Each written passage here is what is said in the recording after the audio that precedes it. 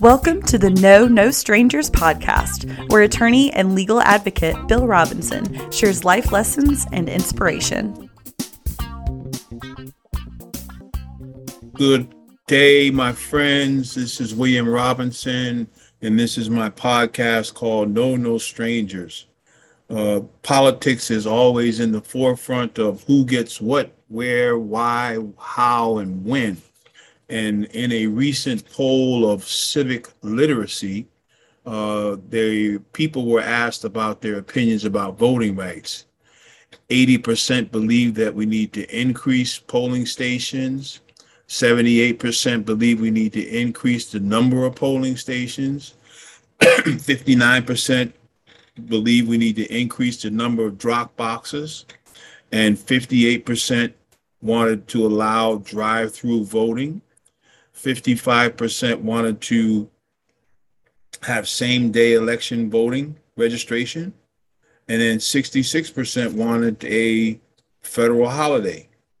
However, with Republican control of the state legislatures, we've seen 19 states pass more restrictive laws trying to deny access to voting, limits on mail-in voting, stricter identification regulations, and more barriers to disable people.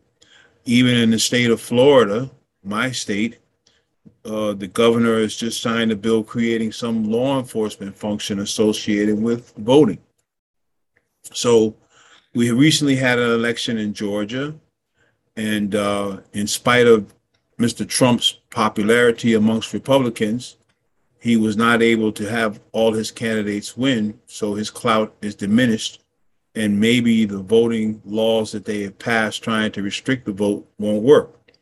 It's always been my belief and hope that if we know the game, we can be better players. So as long as you know what's going on, then you can prepare yourself to make a powerful participatory effort. Little known facts include the largest Black population among the 50 states is found in the state of Texas. The second largest Black population is found in the state of Florida. When Governor DeSantis won the election for governor in Florida, he only won by 34,000 votes. Very close election.